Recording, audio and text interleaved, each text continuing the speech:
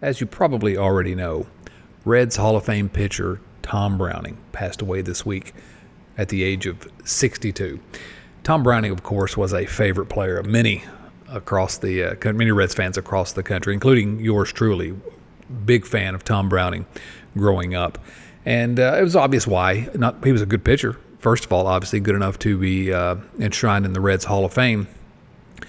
But also the fact that he just was sort of a fun-loving guy and involved in some of the fun moments in Reds history for fans of a certain vintage, including me.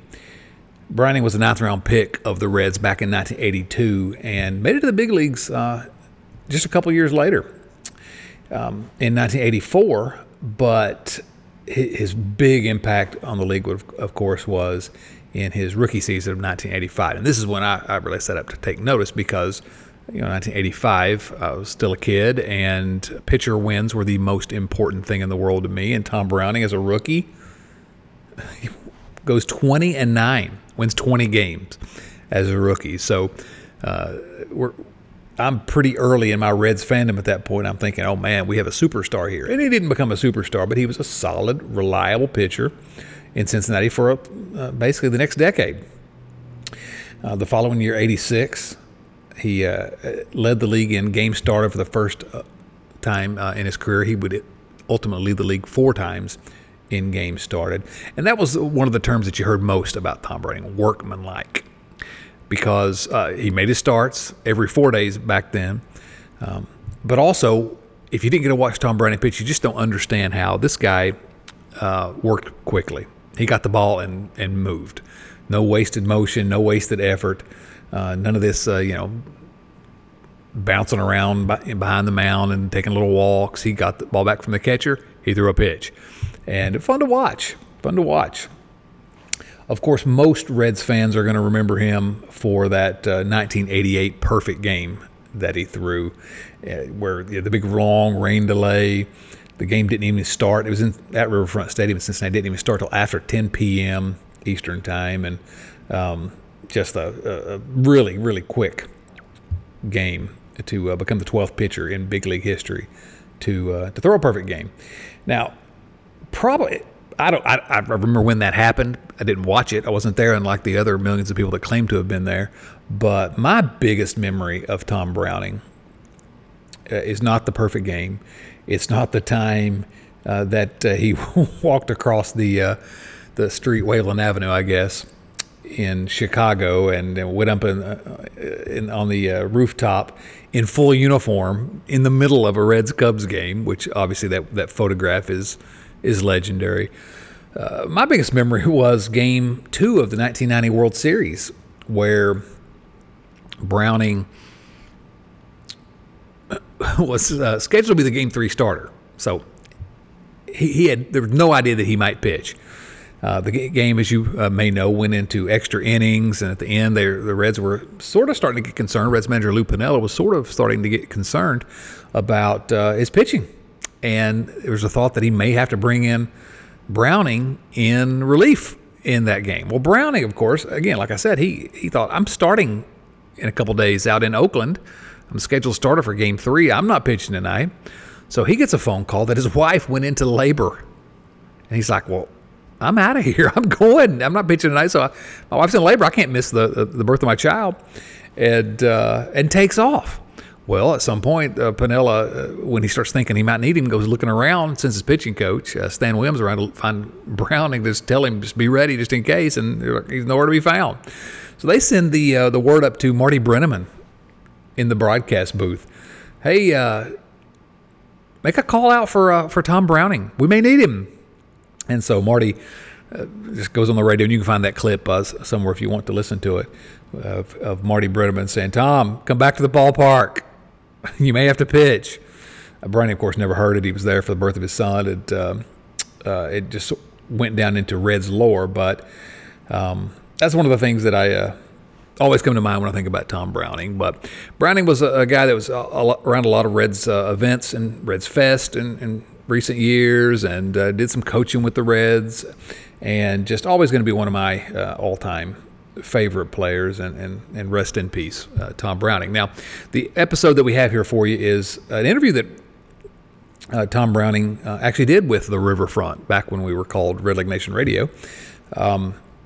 This was back on July 16, 2009. So this is a long time ago, and Browning agreed to come on the show, and our buddy Bill Lack actually did the interview with him. This was the episode number 32. Episode number 32 of the Riverfront, quote unquote. And it's a pretty wide-ranging conversation. I think still an interesting conversation. I went back and listened to it today with Tom, everything about his career and some things about his coaching at that time in the Reds minor league organization. So I think that you will get a kick out of listening to it. Raise a glass, toast up to Tom Browning tonight, and let's remember him fondly in the coming days, weeks, and months. Godspeed, Tom Browning. Here's Bill Lack with Tom Browning in 2009.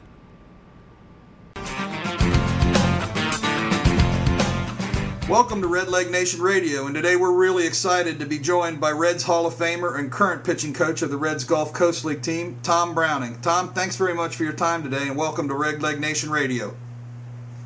Thank you for having me. Let's talk about when you were a kid, Tom. You were born in Casper, Wyoming. Born in Casper, Wyoming. Is that did you grow up in that area? Yeah, I grew up in Casper. I lived there the first 14 years of my life. Believe it or not, I became a Reds fan as a kid growing up. I was born in 1960, so the late 60s, early 70s, when the Reds started to come together as a pretty good team. Of course, the Big Red Machine showing up in early 70s, and then certainly capping it off with the 75, 76 seasons. But became a Reds fan out there because they were always on in September, and obviously playing the World Series and some playoff games. And I used to bowl every Saturday, and back then we only got Saturday game of the week, and it just seemed like the Reds were on every weekend, so I became a Reds fan in that regard. Yep, we had Tony Kubek and Kurt Gowdy every week, didn't we? Oh, absolutely. Kurt Gowdy being a homeboy, I think he's from Cody, but he was from Wyoming. So, but I enjoyed watching the Reds play. I loved the way they played. No facial hair, all black shoes, this red stirrups, and just the way they played. Yeah. Now, did you move to like New York or something when you were in high school? Yeah, when my dad, my stepfather helped New York State Power Authority develop or design a power line from Utica, New York to Montreal, Canada for my whole high school career, and I lived in Utica, New York for 2 years, and then I moved up right up near the Canadian border for the last 2 years of my high school. So it was a culture shock going from Wyoming to New York, but certainly wasn't one that I couldn't handle. But that's where I spent my high school career, and then I ended up going to school in Syracuse at Lemoyne College. At that time, was a Division II. Pretty good baseball school, though, but probably where I learned more about baseball than anywhere else in as far as getting my career off the ground. When you were in high school, did you play any other sports other than baseball? Oh, yeah, I played basketball. I ran cross country. I played soccer in my freshman and sophomore year in high school. Then I transferred up to Franklin Academy up in Malone, New York, and they had football, and I was really, I loved basketball, and I was afraid to play football because I didn't want to get hurt and miss basketball season, so I ran cross country, just kind of keep my legs in shape. I didn't really put a whole lot of effort into it. I did a lot of running, but I didn't take cross country as serious as I did basketball and baseball. And basketball is my number one love. I love basketball probably more than I did baseball, but just didn't. We didn't have 3-point lines back then. Of course, I like it in amongst the trees there and playing around the rim. And I was good at banking shots and stuff like that. But I knew baseball was going to be where I needed to go. Did you play 4 years of college ball at Lemoyne before you were drafted? Actually, I played 3 years at Lemoyne College. We actually went to the World Series 2 out of the 3 years I was there.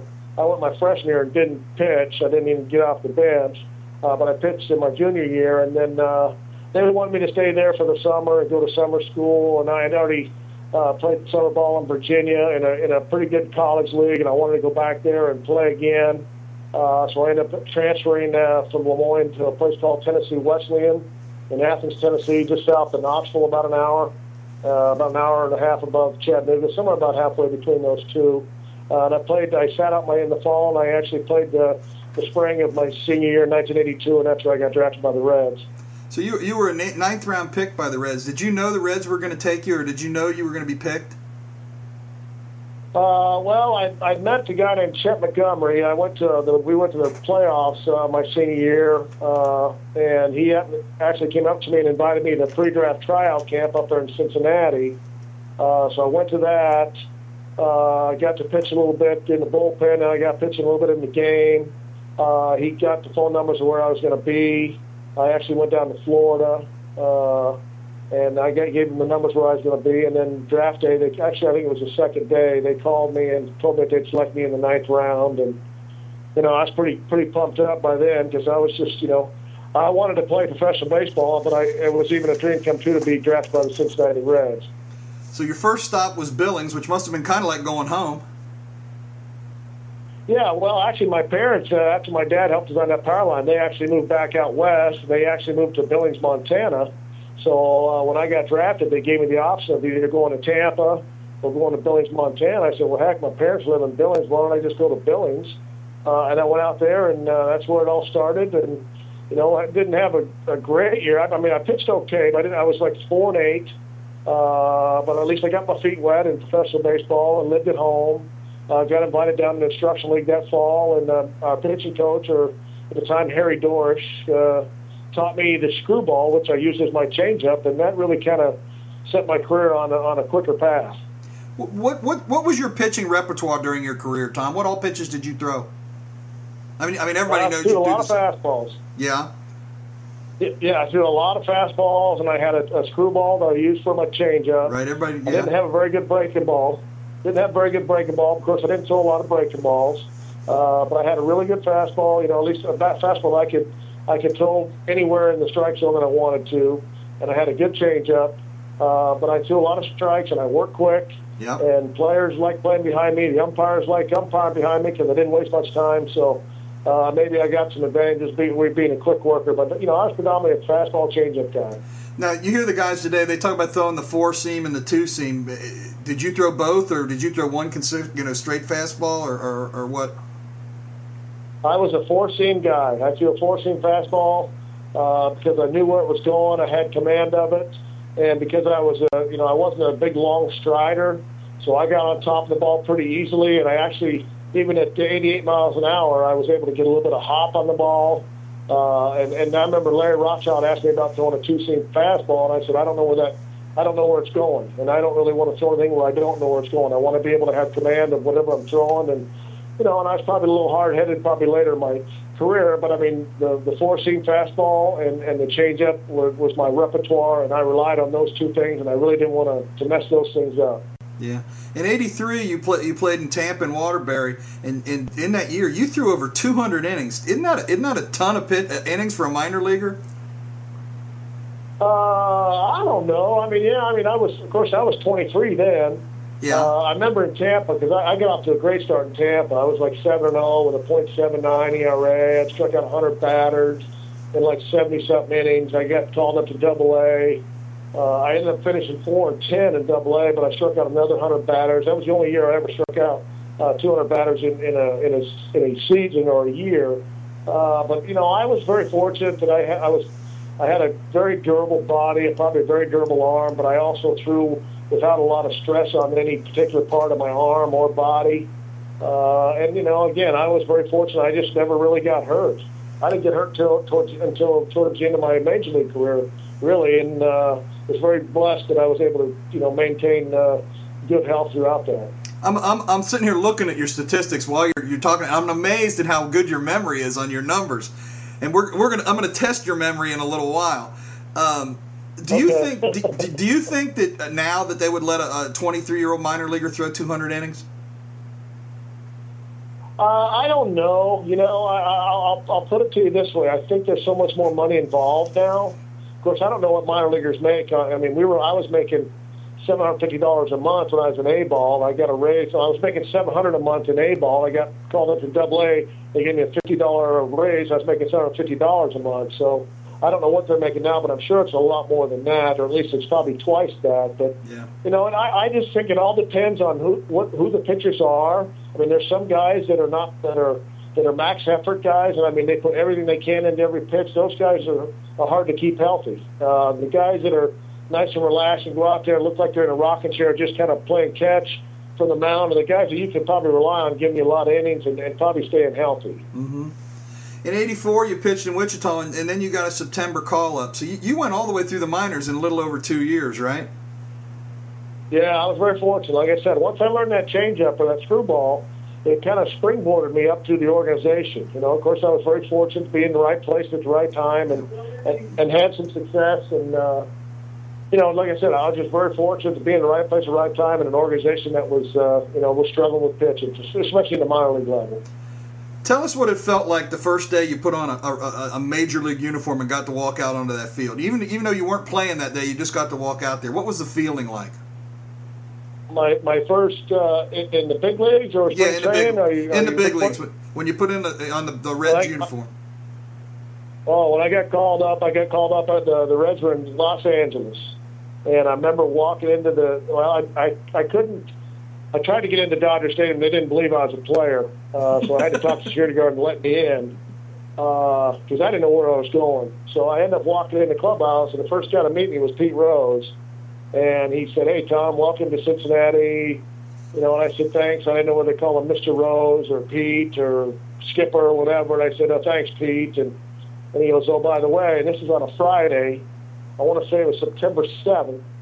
And it was on a Friday, and he said, "Oh, by the way, you're pitching on Sunday. Mario Soto's wife went into labor. He had to go home and have a baby." So I said, "Oh, cool." So, yeah, it's pretty neat. And then when you walk out to Dodger Stadium, a team that I actually grew up hating, walk out to the Dodger Stadium on that Friday night, man, it was just like a slice of heaven to me because after seeing it on TV and then actually being in uniform in that dugout, seeing the Los Angeles Dodgers in the other dugout, it was pretty cool. So you have your first game on that Sunday on the 9th against the Dodgers in Dodger Stadium. Tell us about that day, what that day meant to you, and what you remember about that first Major League game. I remember the first batter I faced was Dave Anderson. I struck him out with a 3-2 screwball. I know I took a shutout into the 9th inning, and Greg Brock broke up my shutout, who happened to be a University of Wyoming graduate or played at University of Wyoming. So I guess there was a little connection there. But I just remember going out there and just once the game started, I guess I got over all the butterflies and I just kind of got into the game. And, I got a base hit, I think, off of Ole Hershiser, my first at bat. It was just kind of a dream come true. When you go out there for the first time, does everything seem like it's happening at about 1,000,000 miles an hour? I mean, is it very important to slow the game down? Yeah, it does. It did. That's for sure. But like I said, I was pretty confident pitcher. So, once the game kind of got underway, I wasn't really caught off guard. I wasn't, awestruck. I was awestruck before it, but once the game kind of we got into the game, I was pretty much under control. But again, I worked at hyperspeed anyway, so it really wasn't something I couldn't handle. But you have to be able to handle your jitters and stuff like that because you get nervous. Absolutely, I can understand that. Okay, let's give you a memory test here. Who was your catcher that day? Brad Golden. You're absolutely right. Okay, this one's probably not fair, but how much of the lineup that day do you remember? The guys behind you. First base. Did Pete Rose play first base? Nope, not that day. No. Nick Asaski? Alan Nicely. Alan Nicely. Oh, that's right. He was with me in AAA. Ronnie Oster at second. Yep. Shortstop. Either was it David Concepcion or Tom Foley? It was Tom Foley that day. Okay. Third base was Nick Asaski? Yep. Okay. Eric Davis was out there somewhere, I'm guessing, in center field. Eric was in right that day. Eric was in right, so Dave Parker didn't play. Okay. Eric was in right. Center field. Eddie Milner. Oh, Eddie Milner and Gary Reedus in left? Nope, Cesar Cedeno in left. Oh, Cesar, that's right. Cesar Cedeno, that's right. That's okay. Oh, wow. I forgot all those guys, yeah. Hey, Tom, tell us what it was like playing for Pete Rose. It was awesome. This is a guy you grew up watching. He played 100% all the time. He used to sprint to first base on walks. All Pete cared about was that when you were out there that you played 100%. I think he had trouble with guys that didn't play it like he did or didn't have to play like he did, but he was fun to play for. He was fun to play with because all he cared about was winning baseball. Should Pete be in the Hall of Fame? Sure, I do. I believe he should be. Obviously the grand old men of baseball have got some other ideas. I think the recent things that have taken place have probably help his cause a little bit, but Pete, I think they want to see a different side of Pete where he's, probably a little bit remorseful on things that took place.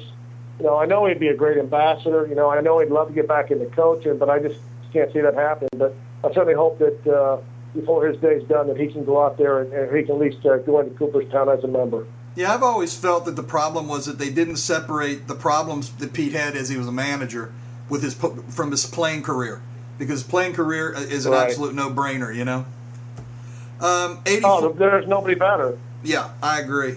And I'm a Cincinnati native myself, so I grew up watching Pete Rose. I was one of those kids that wore 14 on his back. Absolutely. In 85, you had a pretty good rookie year. Were the first rookie to win 20 games since 1954, and you finished the season with 11 straight wins. Finished second in the Rookie of the Year voting. You remember who finished in front of you? Oh, sure. He got run over by the tarp in the playoffs. That's Coleman. And the guy that finished behind he stole 100 bases.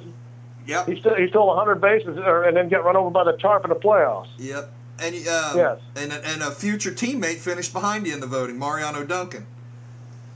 Yes. Yeah. Mario actually hit a inside the park home run off me once. I don't know if it was 85 or 86. So you had a pretty good rookie year, and you proceeded then to win double digits for 7 consecutive seasons, and that's a pretty daggone good career. In 88, you had a pretty good game in September. I read a little bit about this against the Dodgers. Yeah. How long was the rain delay before you came out that night, Tom? 2.5 hours. We started the game at 10 o'clock. So started at 7:30. I actually was getting undressed at 9:30. The ground crew came in and said, "Hey, we got a window. We're going at 10 o'clock." So I just got dressed and sat out there and went out there and warmed up. Nothing special, nothing out of the ordinary. It just happened as the game went on. It just got a little bit more exciting, and then obviously finished in the ninth inning with striking out Tracy Woodson. Certainly put me on the map in Cincinnati. I can say that. Did you feel like you were more sharp than than any other time coming out of the bullpen? Did you feel like you had better stuff or anything like that? No, nothing really different. It was against the Dodgers. If there was one team I enjoyed beating more than any other team in baseball, it was the Dodgers. Because, like I said, I grew up a Reds fan. I hated the Dodgers, and I loved beating the Dodgers. And it's just one of those games. We were actually still mathematically in the playoffs, although we were kind of on the outside. We were like 5 or 6 games back. But anytime I got a pitch against the Dodgers, I didn't need any extra motivation, so I loved beating them. So, but it was just one of the nights where any mistakes that I made, they either fouled off or didn't swing, and then the guys made the plays behind me. Although there wasn't anything spectacular, but they certainly made all the plays. They didn't get you a whole lot of runs that night, though.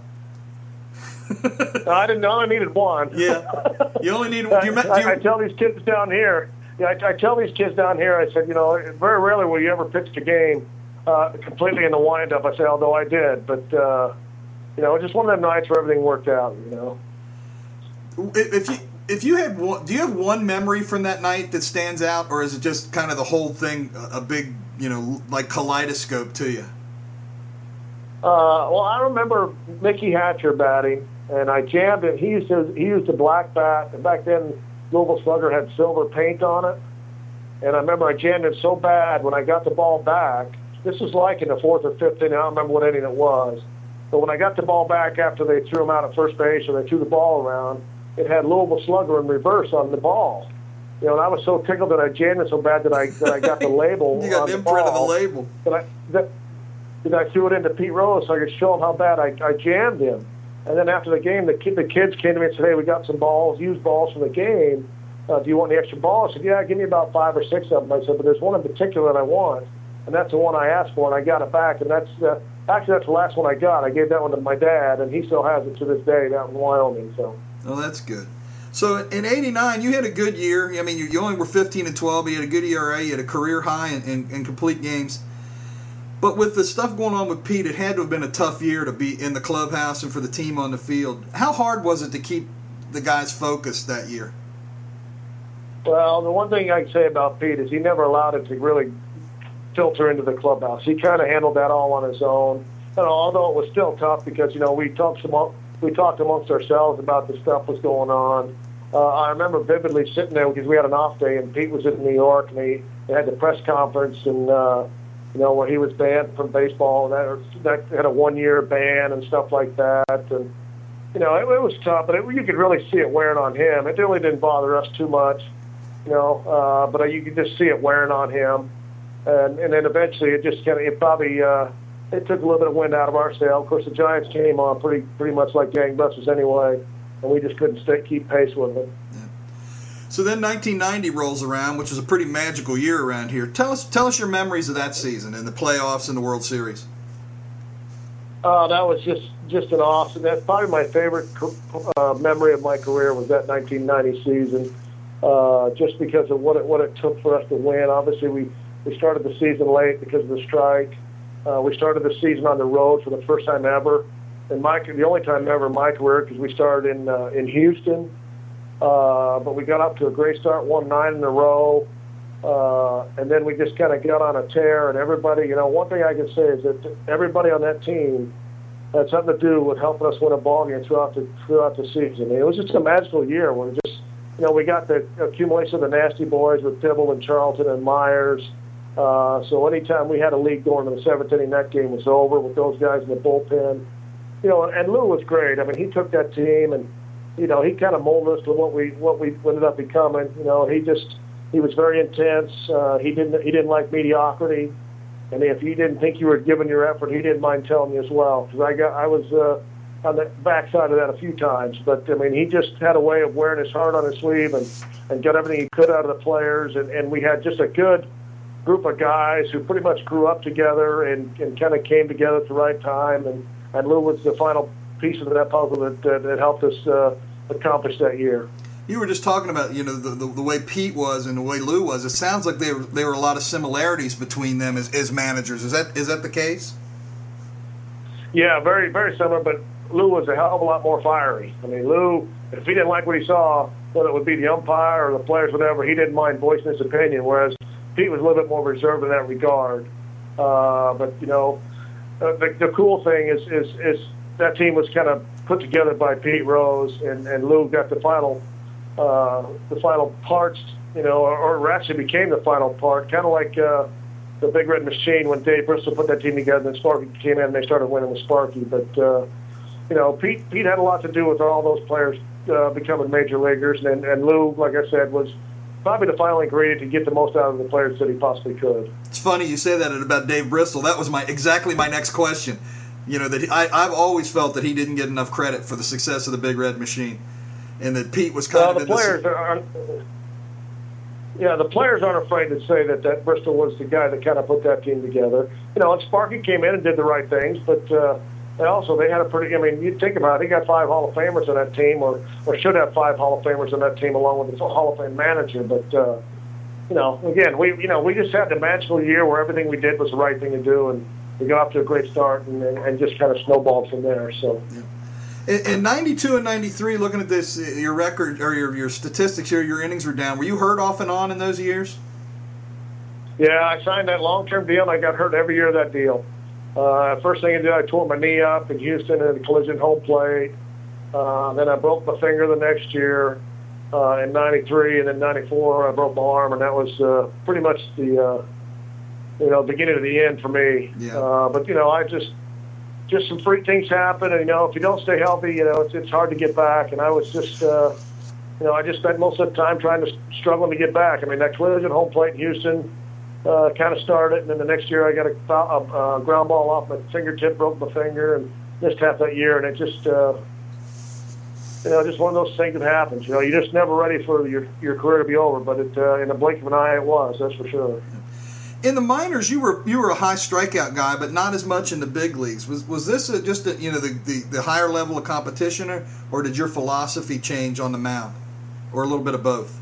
Well, I was very in the minor leagues. I was able to get that fastball by a lot of guys. Of course, I threw about 90, 92 in the minor leagues, but then I got the big leagues, and those boys can hit that fastball at whatever speed you throw it when you don't have command. So I had to back down a little bit so I could stay more on the outside part of the plate or the inside part of the plate and kind of stay away from the middle part of the plate.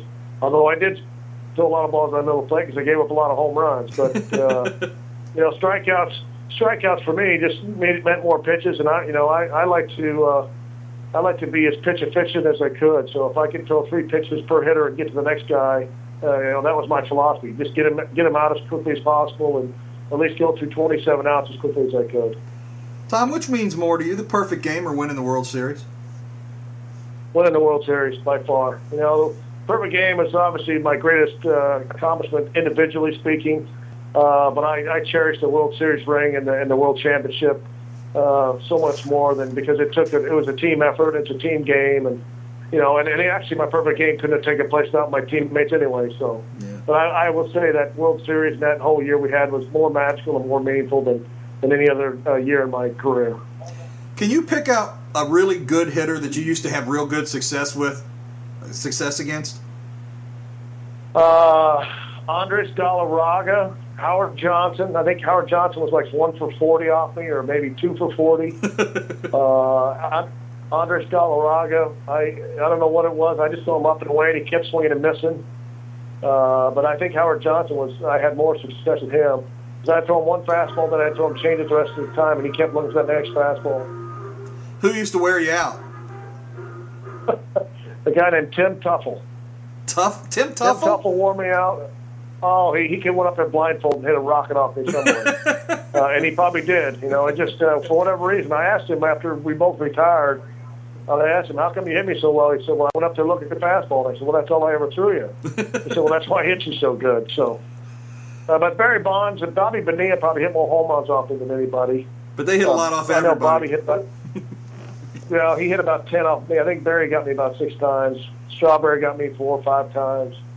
But, like I said, I threw a lot of pitches over the plate, so not all of them were quality pitches. In 2006, you were inducted into the Reds Hall of Fame. What did that mean to you? And tell us a little bit about that night. That was a culmination of things, to represent the Cincinnati Reds and to be one of the Hall of Famers with some of the likes of, the Big Red Machine guys, and Mario Soto, Don Gullett, guys that were my mentors or guys I grew up watching and idolizing, and to be mentioned or be in the same place with those guys is obviously an honor. And it's like I said, I have to probably think that the perfect game probably got me in a lot of doors, but it certainly was something that I'll cherish. Being able to say that I'm a Cincinnati Reds Hall of Famer, that means a whole lot to me. And now you've moved into a coaching career with the Reds, and you were in Billings last year, and we all know about the long bus rides in the Pioneer League. It's a different thing for a 20-year-old kid to take those long bus rides. How is it for a grown-up to take those bus rides? Well, hey, back then it was just a bus. Now it's a bus with bathrooms and TVs, and we get to watch movies and stuff. And it was a lot easier last year because of that. This year, down here in Sarasota, we don't have any night games, and every game is played in the day. And the longest bus ride we have is like an hour and 20 minutes down to Fort Myers. So it's not bad. But I mean, the long bus rides last year, the shortest bus ride we had was like 4 hours. But again, because we could watch movies and videos and stuff like that, it certainly made the time go by. But I didn't mind it. I enjoyed doing it. I enjoyed being with them kids. I had a lot of fun being with them kids, and I just tried to promote the game as best I could and try to glorify how great it was to be in the big leagues and what a great place to play, and give them all and try to whatever I could do to help them kids live their dream is really how I approached it. I know your season down there in the Gulf Coast League is really just kind of getting started, but the guys that I've talked to that have played that league over the last few years, they tell me that if you can put up numbers in that league, you really earn them, with the all-day games and the noon starts and the heat. I've heard it called baseball boot camp. I mean, how tough is that league? It's hot every day. I mean, it's still baseball. We play in the backfield, so there's not a whole lot of fanfare or a whole lot of fans for that matter. But it's still baseball, and you try to get these kids to approach it that way. I mean, we're fortunate that we get like 4 night games this year, so they get a taste of what it's like playing under the lights. Because a lot of these kids haven't played under the lights, and a lot of them won't play under the lights until possibly next year or years following. But it's still the same game, and you got to try to make it fun for them. It is. It's almost like extended spring training after extended spring training. I mean, they're doing the same thing from April 1st until September 1st. So you try to, mix it up, but you still try to get them to go out there and play the game the right way, teach them how to play the game the right way, teach them how to pitch the right way. And really you're building everything from fundamentals on up. You don't have, you have to remind yourself where you're at, because a lot of these kids are real young and raw. So you got to understand they're going to fail a lot. So we have to be able to pick them up when they do fail and kind of pat them on the fanny or pat them on the back when they do great things too. But we try to make it as enjoyable for them, because it's a grind and it can wear on you. But if you approach it to the right way, it's pretty tolerable. What pitching philosophy do you try to pass on to these kids, Tom? Throw strikes. Babe Ruth is dead. Just be aggressive. Be able to trust the stuff that you got. If you throw 88 miles an hour, you throw 92 miles an hour, you still got to throw it over the plate. Be aggressive. Understand that you're going to have days when you're not going to pitch well. And you have to get over those days, because it's going to happen to everybody. If you agree to be a pitcher, then you agree to get your butt kicked every now and then. It's being able to handle those bad days and go out there and get ready for the next time out that makes a difference. So you just try to be, you try to be a consoler, I guess, when they have the tough days, and then you try to be, you try not to let them get too full of themselves as well when they're doing well, but you just try to keep them on an even keel. My big philosophy is to stay under control at all times when you're out there. Don't allow bad things to happen to affect you, and don't allow good things that happen to affect you either. Just try to stay on an even keel, worry about getting the hitter out at that time, and then work on the next guy. How much of being an effective pitcher is mental, and how much of it is physical? So I use yogis. 90% of the game is half mental. I'm guessing, again, it's just you have to be able to understand that this game was invented for kids. So you got to go out there and play with heart. You got to go out there because you enjoy playing the game, but you also have to understand that you got to go out there and give it an effort, because that other team wants to beat you just as bad as you want to beat them. So you go out there and give it your best effort. And if you do it often enough and consistent enough, then everything else will take care of itself. But go out there with the same approach. Go out there with the intention of doing your very best and play for your teammates. And don't worry about your individual stuff. Just go out there and do what's best you can do for the team that you're playing with. When I was down there a couple weeks ago, I don't know if I answered your question, but I certainly answered it in that regard. I guess my only follow-up to that would be these mental aspects of pitching. Is repetition the way you teach them, just telling them the same things every day? Yeah, just being consistent, because you're going to go out there and have on days when you don't have your best stuff, and those are the fun days when you're able to figure it out and win games when you don't have your best stuff. But going out there and just trying to do the best you can and understand that you're going to make mistakes no matter what level. Just hopefully the mistakes don't cost you a whole lot, but understand that if you make a bad pitch, then you just got to try to go out there and make a better pitch the next time. Things like that are going to happen, and you're going to make a good pitch and you're going to have a base hits, and you're going to make a bad pitch and get out. So it's just going out there and as a pitcher, your job is to go out there and try to give your team a chance to win. If you do that often enough, then you'll get enough wins out of that. But more importantly, your job is to go out there and give your team a chance to win. Let me ask you about a couple players on your team, not necessarily pitchers, but guys that are on the squad that you're coaching that have gotten some press, not necessarily press, but some coverage in the blogs. Tell us a little bit about Billy Hamilton, your shortstop. Billy Hamilton, boy, he's a young little speedster right out of high school from Mississippi, can flat out run, but he's very raw, very talented. But very raw. Is obviously came to a place where he was the highlight on his team, but he's learning quickly here. He actually got a little sideline because he jammed his thumb sliding into second base. But he's a fun guy to watch, and it'll be fun to watch him develop as a player. But a flashy guy with some ability. It's just real young and raw. Yeah, the day I was there, he played shortstop, and he looks like he covers a lot of ground out there. But boy, he is a thin kid. We need to buy him a couple of sandwiches. It looks like. Oh yeah, if we get a strong wind, we can't play him because the wind will take him away. Is part of developing these kids, teaching them how to grow and getting them to weight train and that kind of thing? Is that part of what you guys are working with them on? Yeah.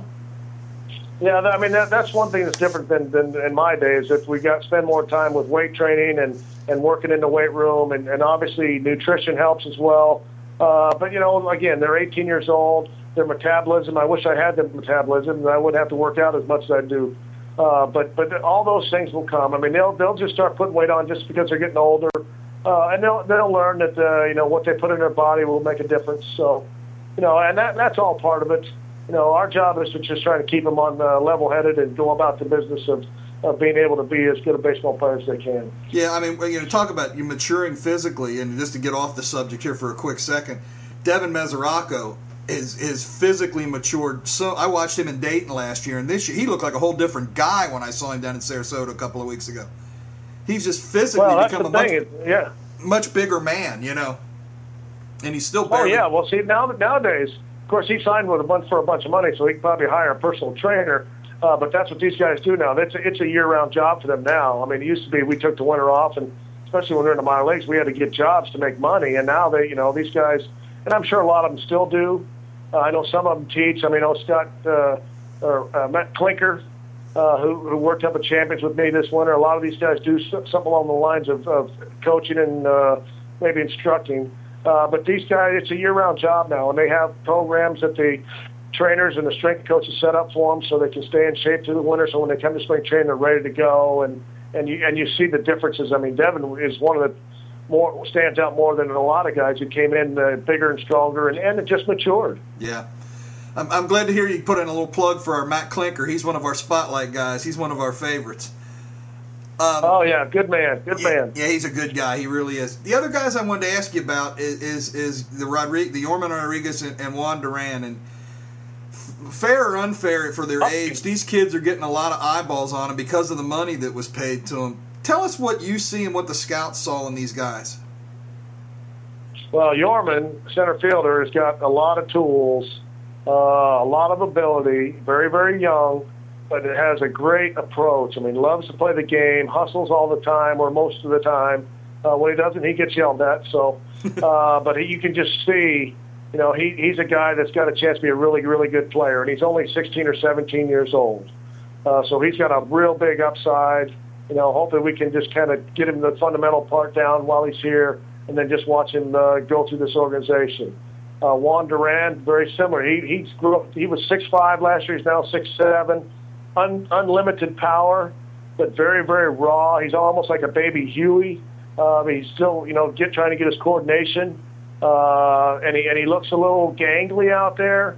But hopefully, I can see why he was thought well of because he's so big and strong, or at least big, and will hopefully get strong and get a better idea of how to handle being so big. But he hit some balls off me in batting practice and disappeared. So, but it's going to be fun to watch these guys develop. With as young as these guys are, they're really young. Do you anticipate? And I know you this is like throwing darts at a dartboard. Would you anticipate that they'll be playing A-ball next year, or do you think they'll spend a couple of years in rookie ball?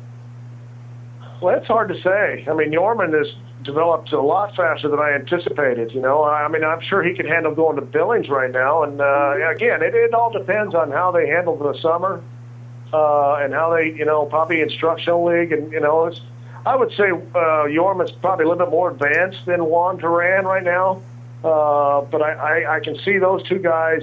It's hard to project just because they're so young. But Yorman certainly looks to me like he's a little bit further along in his progress. But I think Juan Duran is going to got a chance to be a really good player too.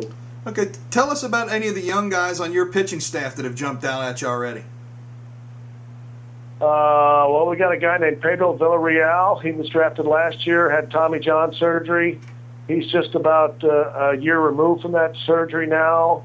He has pitched very well down here. Really kind of got an idea what he's doing out there. Very aggressive with his fastball. In fact, I don't see him.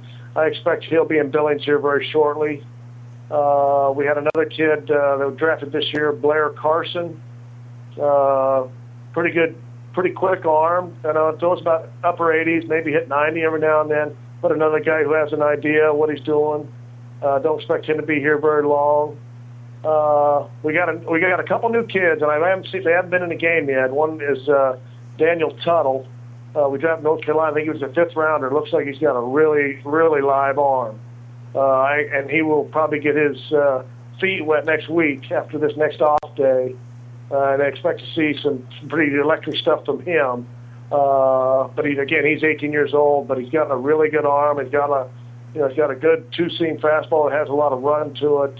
I'm looking forward to seeing him. And then we got another kid named Clark, but I haven't seen. He just reported today, and I haven't really got to see him throw yet. So, I mean, one thing about this team we're very, very young. Our average age is about 18 years old, so we got a lot of young kids. But they've been playing very good, very consistent down here, and having a lot of fun. So it's been a lot of fun being around these young guys. There's another guy I wanted to ask you about. He pitched 2 years ago, and I think he must have had arm surgery last year, and he's come back, and he's the kid from Taiwan, and I'm not even going to try and say his name because I know I'd kill it. Zukai Chu? Yes. Zukai Chu, yeah. It's been a battle for him to get on the field. He's finally got on here. He's pitched, started 2 games for us, actually went 5 innings his last start for the first time that he's ever went 5 innings in 2 years. He's just starting to get his arm strength back. He's probably not more than 84 miles an hour right now, but got good mechanics. It's just a matter of him, getting healthy and staying healthy. We got some good arms down here. We got like 16 or 17 pitchers, so our problem is trying to get these guys all enough innings to where they can be effective. Yeah. And the Reds organization, it's funny because the Reds organization had long been known as having trouble developing pitchers. In fact, your name is often used as the last young pitcher the Reds developed was Tom Browning. And now the organization seems... I'm not even young anymore. Neither am me either. But now the organization seems to be like pitching rich. And did something change? Was a lot of it bad luck, do you think? Have we got better scouts? Are we doing better things with our young guys in the minor leagues, or is it all of these things, or what's your thoughts on that? It's probably a combination of a few things. It's probably very cyclical. We had some pitchers that just, and it's a crapshoot on some guys. Some guys will look like they're good arms, but they just can't stay healthy, or something happens and they get sidetracked in their career. Or, because our throwing program and stuff like that we got now, it's been pretty good. But again, you just never know if you get the right guys. My philosophy is just to kind of back them off a little bit of their maximum effort so they can be under control, but at least they take care of their arms. I think they're a lot better off now. We're certainly staying healthier, although, again, there's guys that just throw a ball a certain way at one time or another, and something happens, and but as of, the guys down here, they're very fortunate. They've been pretty healthy. I know we've had some injuries at the upper levels here or there, but that happens with every organization. But I think, we're concentrating now. We're starting to get more quality pitchers in here. It's just hopefully we can keep them healthy, and hopefully one day they can get up there and help the Cincinnati Reds. Are you on solid pitch counts at your level? Yeah, we monitor that pretty much, especially at this level, at this age, because we're so young, But again, there's certain guys that you got to monitor more than the other. But we don't really overload these guys too much. Very rarely do we let them go, more than their pitch counts. And most of the kids don't get up over 85 pitches anyway, as far as the starters go. And the short guys, the relievers and stuff, we'll give them 2 innings or. Somewhere between 30 and 40 pitches in a couple, 2 or 3 innings. But we kind of monitor that. And again, when you got as many pitches as we do on this team, you got to try and do whatever you can to give everybody an opportunity. Well, before I let you go, Tom, I want to bounce some names off you, and you just tell us, give us a memory of them or a quick point, okay? Okay. How about Davey? Give us Davey Concepcion. Greatest catcher anybody ever saw. Davey, played 19 years with the Reds. Wanted to come back for his 20th year, and Davey could play any position he wanted to. He'd play first, second, short, or third. Just a true professional. One of my dear friends, and by far the greatest hands of anybody I've ever seen. Hall of Famer? Absolutely. Okay. Unfortunately, he was on a team. He played on a team of Hall of Famers. Yeah. I would take him over Ozzie Smith. Yeah. Mario Soto probably taught me more about pitching than any pitcher I have played with. Fastball, changeup guy, the heart of a lion. Played on some very, very bad teams. Isn't Mario a big part of setting? Hasn't his coming in and helping with the coaching been a big part of the Reds? Oh, he's great. Yeah. He promised me he's going to spend more time down here with my kids, which is great because he's awesome with these Latin players, and he's great. And he had the best fastball changeup combination of anybody I've ever seen. So, and he's been great with the kids, and they love him, and I like being around him myself. And he's made a big influence on the organization with teaching the changeup, hasn't he? From what I've heard. Yeah, well, I mean, just because he has a way of getting across to those guys. Because I have terrible Spanish. In fact, I hardly have any Spanish. But he has just a way of relating to these kids, and being very positive, and they love having him around here. And again, I still pick his brain about stuff, and he sees things that I don't see, and it's kind of neat just bouncing things off him as well. Okay, Dave Parker. The funniest man I ever played with. This man put ice on his knees before and after every game for 150 games a year, and went out there and played on AstroTurf. I know was tearing him up. A true Hall of Famer. Just had the ability to. He used the skinniest bat I've ever seen, but he could flat out hit and had a good arm. And hoping one day that he gets a chance to be in the Hall of Fame. Yeah, Greg Rhodes, who used to run the Reds Hall of Fame, told us that he thinks that Parker might have missed his calling, that he should have been a stand-up comedian. Oh, he's funny. I mean, just quick-witted. Used to love him get on everybody because he didn't mind getting on anybody. He kept us in stitches. Ronnie Oster. True gamer. Would battle to the end for you. I would take him on any team I had, turn to double play quicker than anybody I ever played with, and a big guy for a second baseman, and would do anything he could to help you win a ball game. I loved him. Loved the guy. Jose Rijo. Probably as dominant pitchers there could as I ever saw. Unfortunately, he just couldn't stay healthy. But I know in 1990, without Jose Rijo, we probably had no chance of winning that World Series.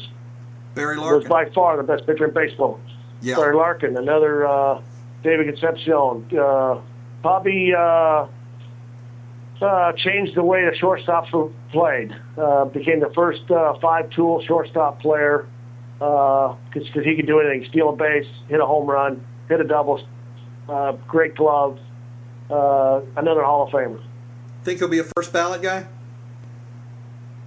I don't know because I know him and Davey had very similar numbers, but probably because in the year that he played, he got a good chance. It all depends who he goes in with. I didn't hate to say that, but yeah. If he's the marquee guy, then yeah, he'll probably be in there. Yeah. Yeah, well, I think he's a Hall of Famer. The MVP will help him. Yes. Okay, and then the last guy I'm going to ask you about is a guy that I loved watching back in the dark days of the '80s. Brad the Animal Leslie. Bradley, awesome guy. I played with him, right teammate in AAA in 1984. A funny guy, loved to compete. Was as intimidated as anybody, but had a good time. I mean, I remember we used to take batting practice in AAA, and he'd leave and go to the grocery store and go shopping. And made a career in Japan. Speaks fluent Japanese. I see him every fantasy camp. I love being around him. We have a lot of fun together. One of my dear friends. That's all I got. Well, Tom, thanks very much for the time you've given us today, and good luck with your young players down there in Sarasota. And hopefully, we'll be watching them, some of them next year in Dayton, and in a few years we'll see them. In a few years we'll be seeing them in Great American. I hope we can catch up. I hope so as well. Yeah, I hope maybe we can catch up later in the season. And thanks, and good luck again. All right, holler at me anytime.